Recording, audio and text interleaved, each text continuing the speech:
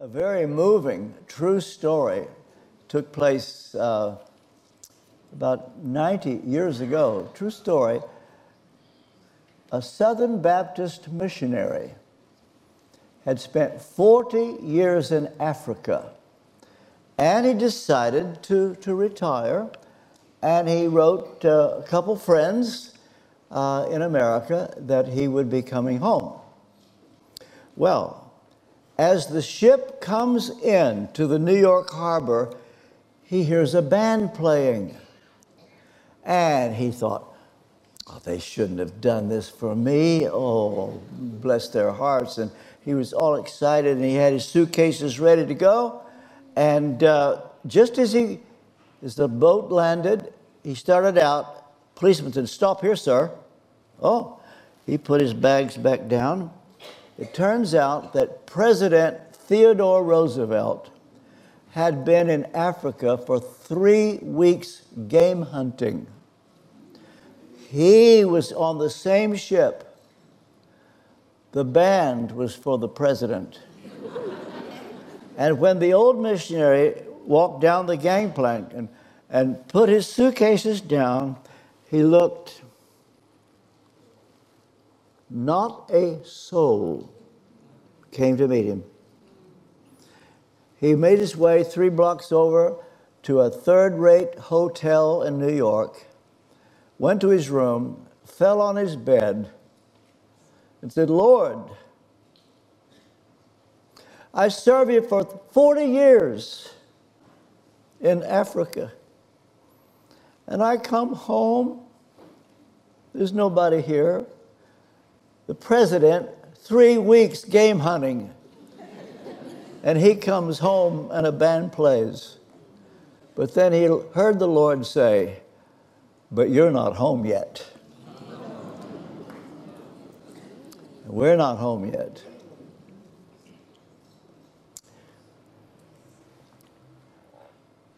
Would you like more of the same, or would you like to see the new and the different? Brief word of prayer.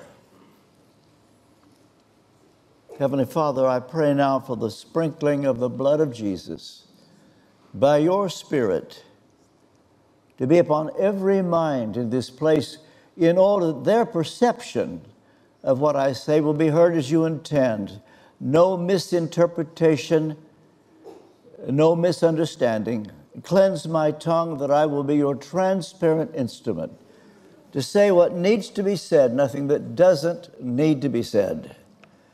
I pray that this will be a word that, as we begin a new season, give us a foretaste of things you're going to do here at Kensington Temple over the next 6 months.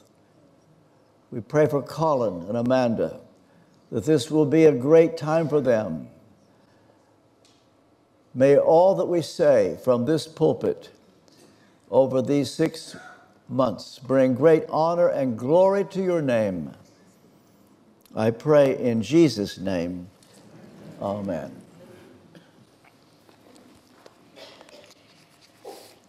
I came up with the sermon title, "The New and Different," but I have to tell you where I first heard the expression or used it. Many years ago, I was a door-to-door vacuum cleaner salesman. I don't know whether that impresses you. I used to say it to Westminster Chapel, to our middle-class church, let them know that their pastor used to be a door-to-door vacuum cleaner salesman. We were deep in debt in those days and couldn't go out into full-time ministry. And it was very humbling. All my fellow students at Trevecca were out pastoring churches. And what was I doing? Hello, I'm R.T. Kendall. I've come to show you something new and different for your home. That was the way I spent many years ago. I just thought you might like to know that. What we do today is continue in our series of messages on Elisha. We went through, Elisha got halfway through, and all going according to plan, we will finish our series on Elisha. And what we have is another miracle in his life, which is an extension of the previous event. And if you recall that death was in the pot, and Elisha said, get some flour and serve it to the people, and there was nothing harmful in the pot. But we're talking about the same meal now. What we have here is that somebody by the name of Elisha brought 20 loaves of barley bread baked from the first fruits. Now, that's important. First fruits. That's what the Hebrew says. It's in the ESV. It's a King James Version. How would you like to feed 100 men, hungry men, and you only have 20 loaves of barley? Did you ever hear the expression, you know, it's not the food, it's the fellowship? Don't believe it. It's a lie. Whoever really believes that it's the fellowship, try having fellowship at a banquet when there's no food. Or let's put it this way, when there are 20 loaves and hungry men, 100 of them, waiting to be fed. And don't tell me it's the fellowship. In fact, let's be honest, the better the food, the better the fellowship. That would be more honest. Well, there wasn't nearly enough food, but Elisha steps in and says, feed them. They come back, we can't possibly feed them. But Elisha says, set this food before the 100 men. Give it to the people to eat. For this is what the Lord says, they will eat and have some left over. Now that's a very daring statement. Because when you ever use the phrase, the Lord says, or the Lord told me, you better know what you're saying. Now, some of you may recall that I strongly discourage anybody using the name of the Lord. When you say, the Lord told me to tell you this, don't do that. You have no warrant in Scripture to do that. You say, well, Elisha did it. You're not Elisha.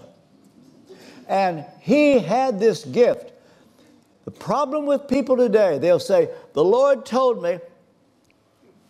Hardly ever comes out that it was the Lord. And the same people, they never apologize and say, oh, got it wrong. You need to be very careful. I won't go into this in any more detail except to say, you've got no warrant to do that. But now Elisha, he is not only saying, the Lord told me, and it's not going to be something that you would know months from now. You're going to know in a few minutes. And so to put your prophetic gift on the line and say, go ahead and eat, you're going to find out. And they start eating, and do you know, there was food left over. That's an unusual, very wonderful miracle. I don't think that happens many times today, but I can tell you this. Have you ever heard of Heidi Baker? Mozambique. I've been there a couple years ago, hope to go back there this year. She invited 12 people over to her home to eat. 80 people showed up. How they thought they were invited, I don't know. But Heidi said they watched the food multiply and the whole crowd was filled. God can do that. Well, you see, Elisha felt responsible to feed them. He was the leader of these prophets. These prophets had been around since Elijah's day, And now, in Elisha's day, he was to teach them. This could be the beginning of Bible colleges, or in America they call them seminaries, where you train people for the ministry. And that's what was going on. Well, his word, saying, the word of the Lord. I don't know what he taught those 100 prophets, but I can tell you this, it's a very serious thing to use the phrase, the Lord says, unless the Lord really said it. Far better to say, I have a feeling you ought to do this. This is something I suggest you do. If it turns out, they'll say, the Lord must have told you that. Let them find it out. The only reason you and I would say the Lord told me is to make ourselves look good, not to make God look good. We're doing it to increase our credibility. God doesn't like that. Now, something you should know, I think, about my own style of preaching. It's this. I preach what the text calls for. In other words, I don't take a subject to the text and make it come out. That would not be the way I've been trained.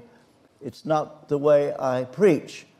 In other words, if the text calls for it, I'll preach it. If it doesn't call for it, I'll wait a week or a year until it does call for it. That's just the way I do. It's called expository preaching. Now, the reason I tell you that is to prepare you for something that you may not be thrilled with. And I have to admit, I'm a little nervous that on my first day back to hit you with this. But do you know what it means when it talks about the first fruits? Do you know what the first fruits means? Are you ready for this? Tithing. That's it. My first Sunday back, I've got to say this. I hope you won't be too disappointed. I hope nobody walks out. Actually, we do have policemen at the door.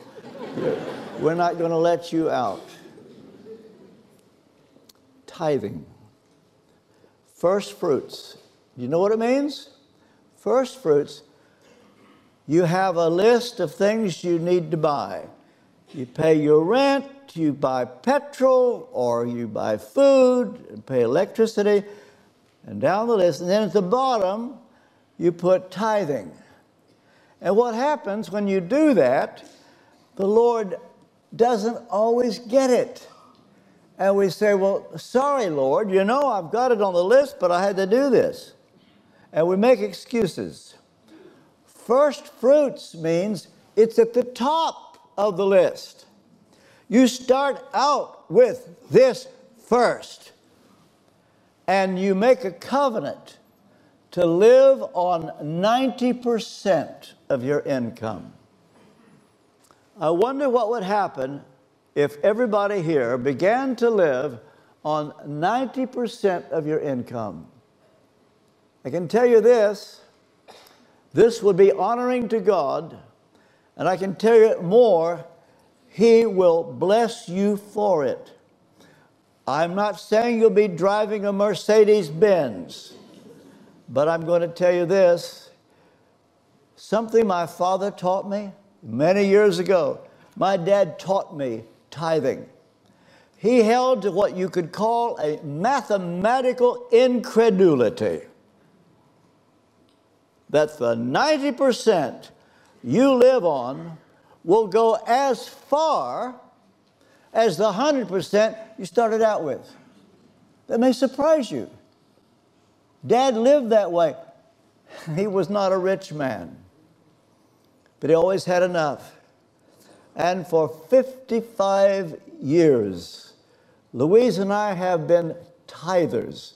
When I say 55, I could say 60. We will have been married 60 years in June. But I can tell you, for the first few years, I was not a tither. I'm ashamed to tell you, My reasoning when I was in debt was that God understands. He would want me to pay off my debts. That would be the most religious thing I could do. And when I would pay off my debts, then I would start tithing. And that was the way I assumed it would be. The trouble is, a year later, we were deeper in debt. 2 years later, deeper in debt. It was after I started selling vacuum cleaners that I began to tithe. And we didn't get out of debt in 6 months. It took a couple years. But we've been tithers ever since. And we've always had enough. And we've not known financial pressure. And if you're here under financial pressure, I can tell you, you give God what is His. Here's the interesting thing. Well, people say, but RT, that's under the law. That's Old Testament. That's under the law. We're not under the law. Well, you're right about that. You are so right. But tithing began 430 years before the law ever came. The first tither was Abraham. 430 years before the law came. Read it, Genesis 14. And he tithed voluntarily, not because God put a pistol to his head. It was the leadership of the Holy Spirit. He just felt led to give a tithe to Melchizedek. Jacob also did it. You see, the patriarchs began tithing. And then 400 years later, God made it legal. You had to do it. It was required. Here's the thing. We're not under the law. We are not under the law. When Jesus died on the cross, the law was abolished. We go right back to Abraham. He is our example. And Abraham was the prototype Christian.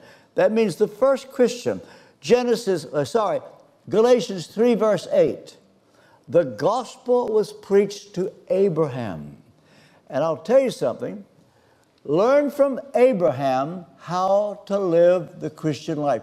All you need to know about living the Christian life, Abraham.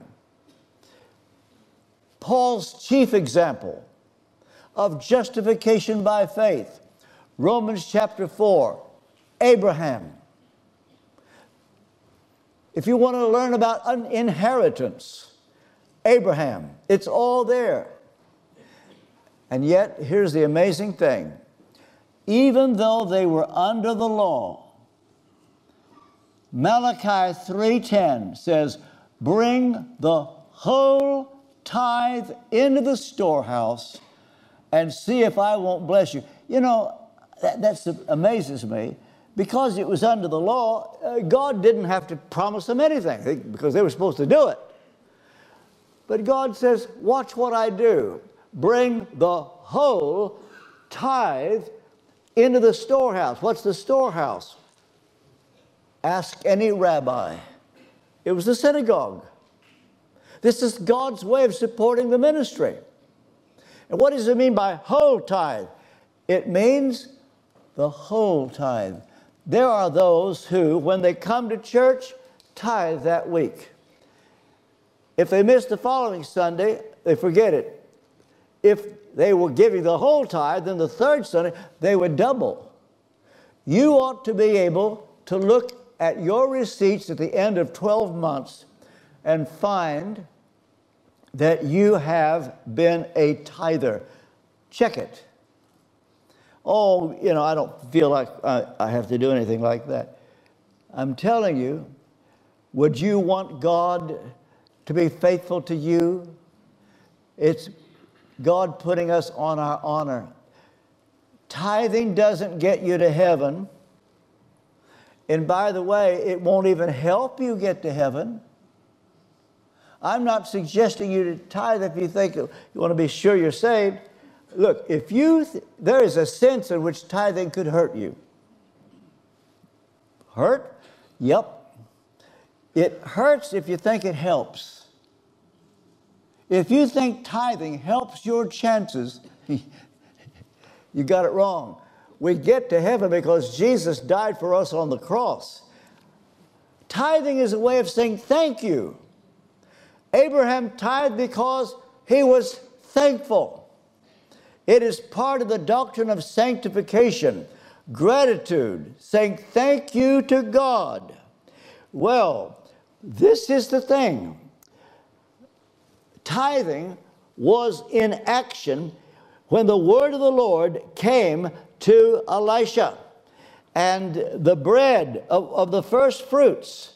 Did you ever eat, unless you lived on a farm, I doubt you have, the first big tomato that came off of a vine or ear of corn? Years ago when we lived in Indiana, I had a garden and raised squash, okra, aubergines, corn, tomatoes. I will never forget the first big tomato. You've never tasted anything like it. The first ear of corn, nothing like it. Now, here's the thing. They could have said, you know, we got 100 loaves, first fruits. Let's not waste it on these men. Let's save it and enjoy it ourselves. But no, they shared it. And so Elisha gives the first fruits to the 100 men. And look what God did. God gave them everything, gave them the food, the miracle. Here's a verse that you should know backwards and forwards. But in case you don't, I will read it. It's 2 Corinthians chapter 9, verse 6. Paul, remember this.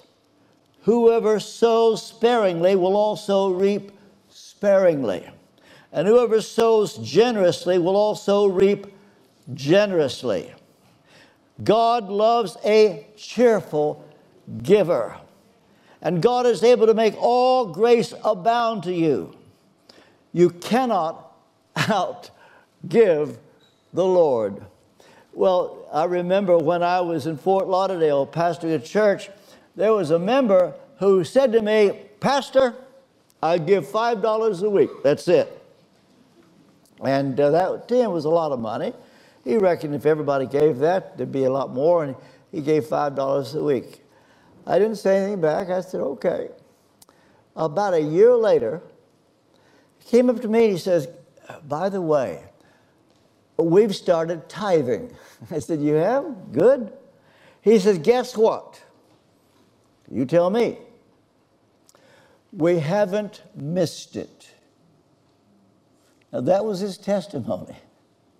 He didn't say, we've got a new Mercedes-Benz.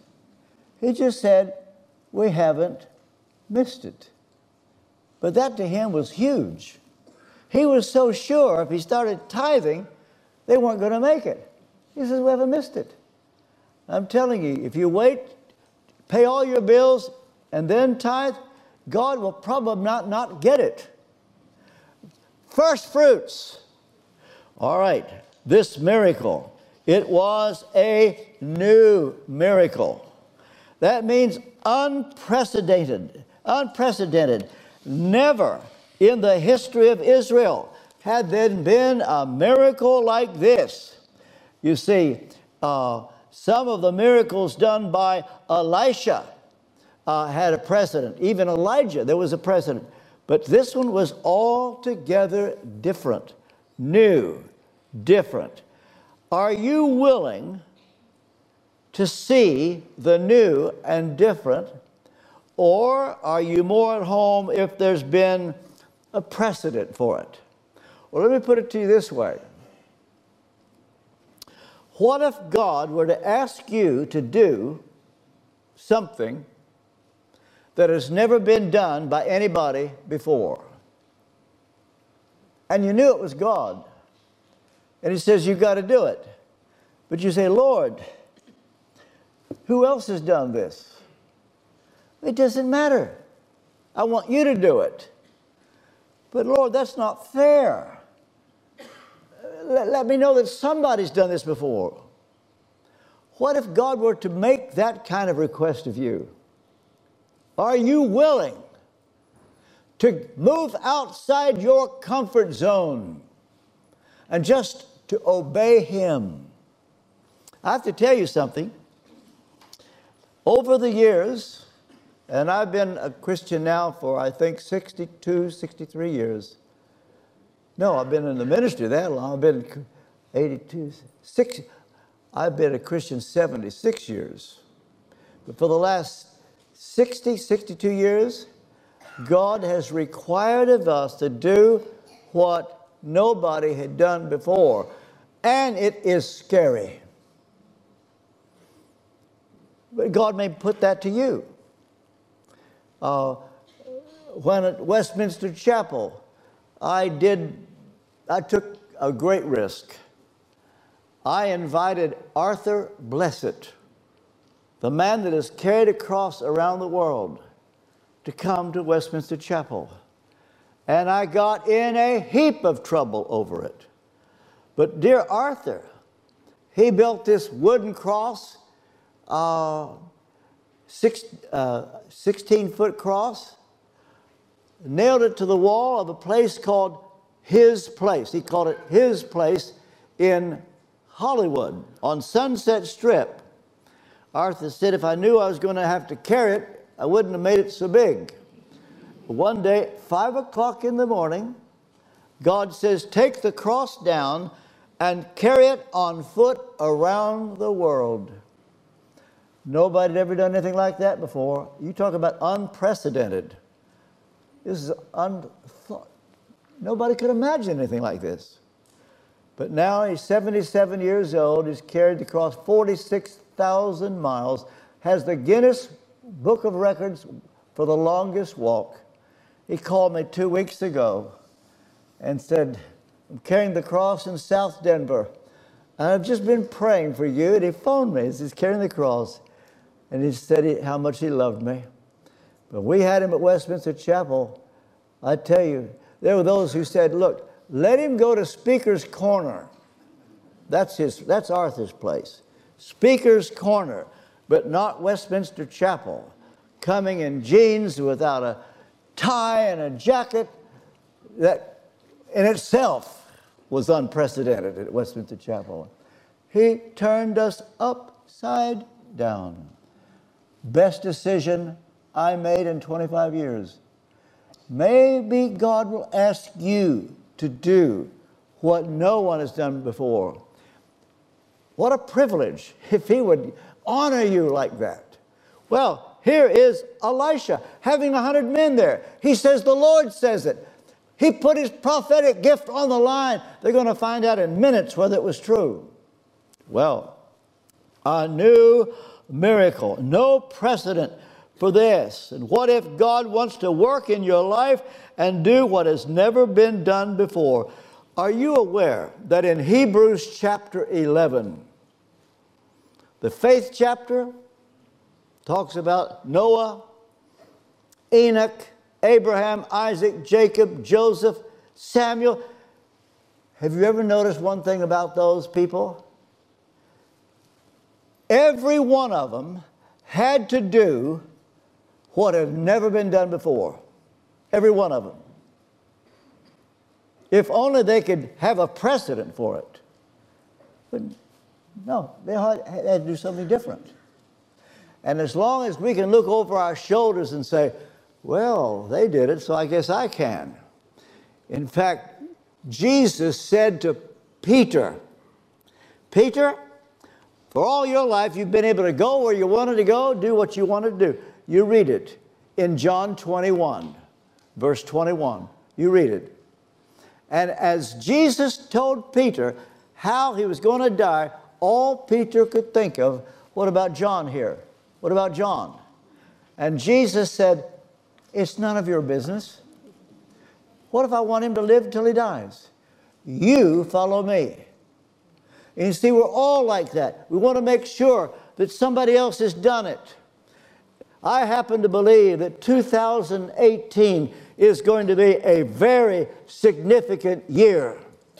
And it may require that you and I do what we've never done before. And it's scary, going outside your comfort zone. And what if God requires that of you? Well, it was a new miracle. It was a noble miracle. You see, after all, this fresh bread, they could have kept to themselves and enjoyed it, but they shared it. It was a noble thing to do. And I can tell you, there are those who don't like this teaching. In the same way you've heard people say, you know, it's not the money, it's the principle. When anybody ever says to you, it ain't the money, it's the principle, it's the money. After I wrote my book, Tithing, by the way, I called my publisher years ago, Hodder and Stoughton. I said, I want to write a book on tithing. There was silence at the end of the phone. I said, hello? Are you there? Yes. Did you say you wanted to write a book on tithing? Yep.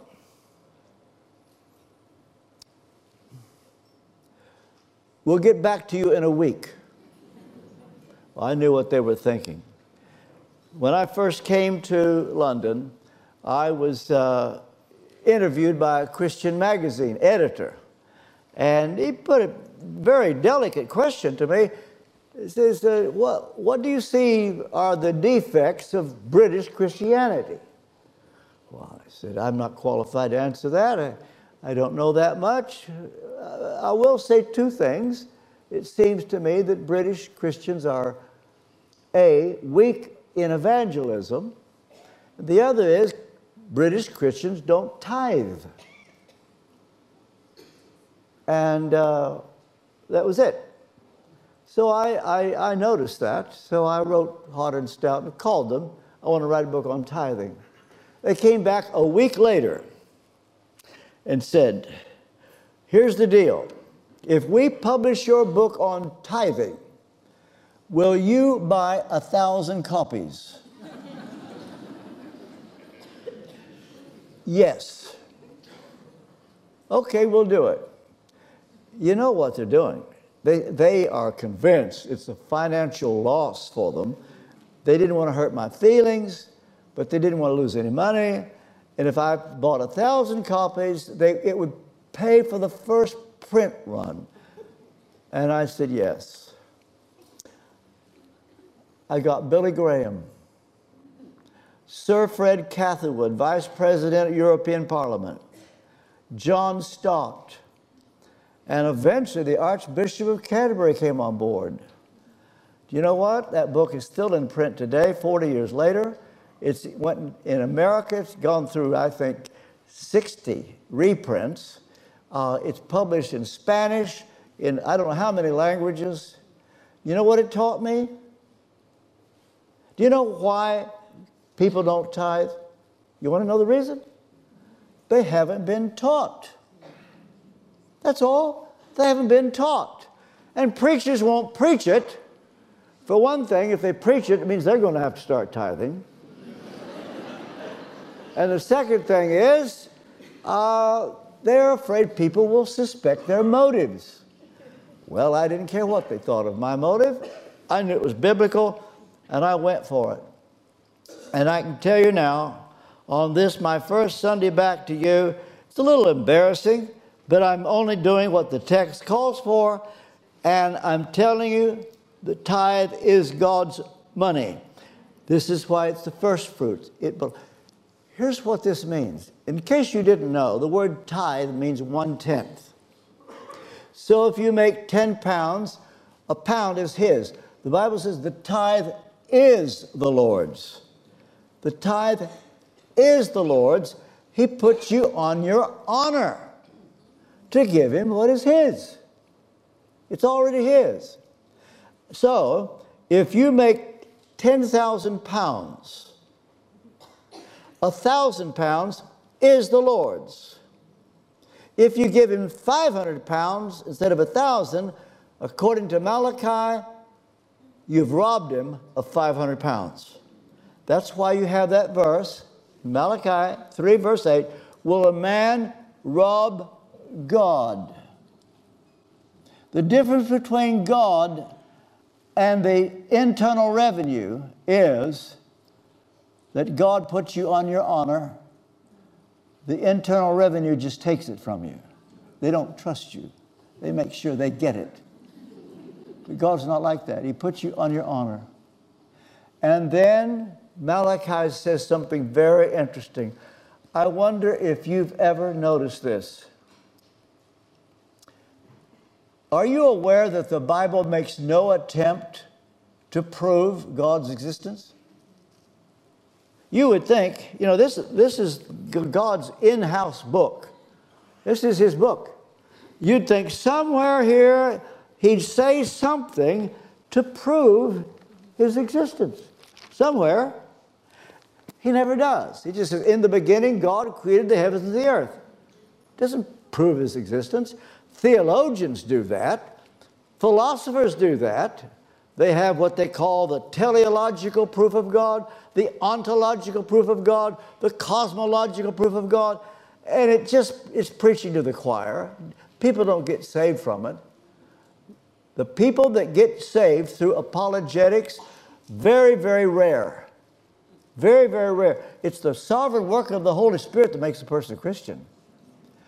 Apologetics have their place, and I'm not against them. But I'm just telling you, the Bible doesn't do it. Except one time. Once. You know where it is? Malachi 3, will a man rob God?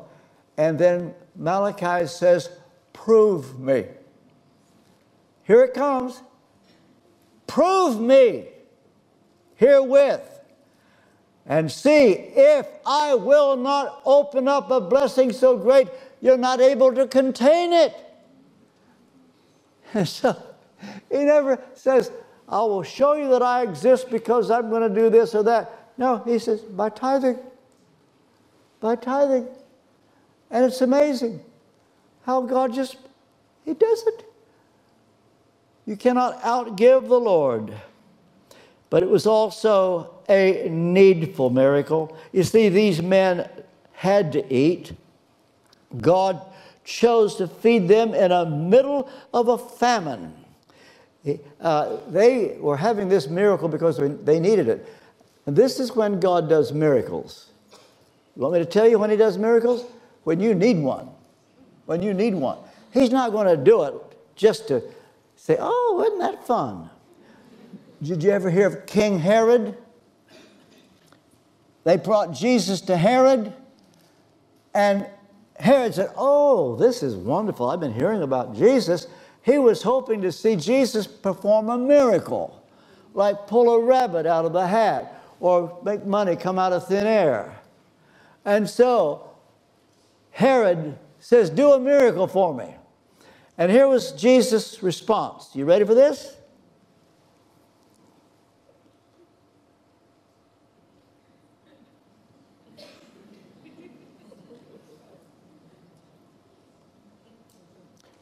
Have you any idea how much courage it took to say nothing?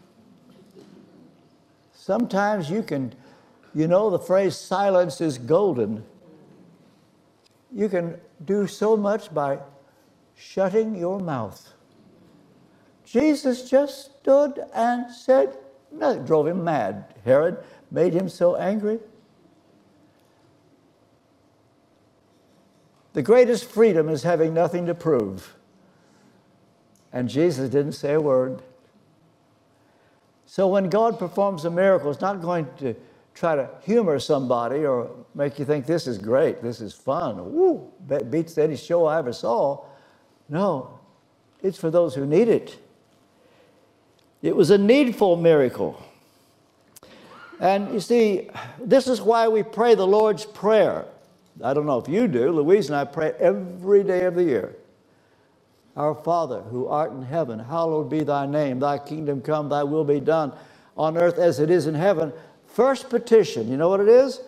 Give us this day our daily bread. Isn't that interesting? You would have thought that Jesus giving us the Lord's Prayer would put, forgive us our trespasses first, or lead us not into temptation. No, it starts out, give us this day our daily bread. God knows that we have to eat. He accommodates our weakness. That's the first thing we ask for. And we pray for those who aren't aware that they have food. And this is how when the crisis comes. I was here last year when the Grenfell Tower, the fire that destroyed so many lives. There would be those who say, well, I'm not going to get involved. They're all Muslims that live in that tower. Do you know what? It was a day when Sikhs and Muslims and Christians joined together to help clothe and feed those who lost everything. God wants us to be like that. I close. It was a nutritious miracle. God provided for them what was tasty and good for them. And God does not provide sustenance that is not good for us. Well, I hope you can see why this is an important word. It anticipates the miracle of Jesus feeding the 5,000 with the loaves and the fish. Elisha's miracle hardly compares to Jesus feeding 5,000, but his feeding 5,000, that was unprecedented. And it shows the unprecedented ways in which God can manifest his power. Also goes to show that men of God need to be fed. They need to eat. No one is so godly or spiritual that they can outgrow needing to eat. And someone provided the food. Before you and I were converted, somebody paid the bills. And now the torch has been passed to us, and we pass it on. Well, I think we're on the brink of the greatest move of God that we've ever seen. We're on the brink of it. And Colin Dye, a few weeks ago, I heard his sermon. It was wonderful.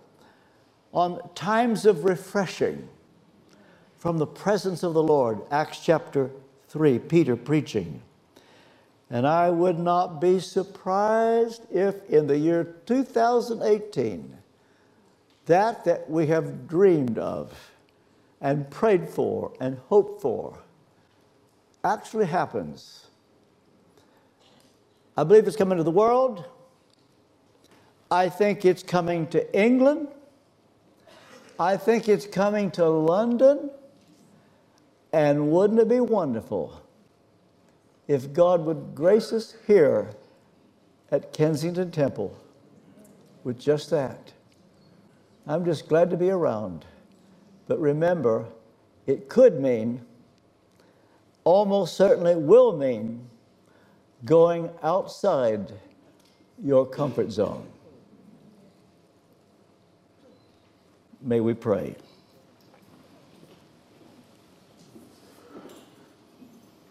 Heavenly Father, I ask you to apply this message by your Holy Spirit. In Jesus' name, amen.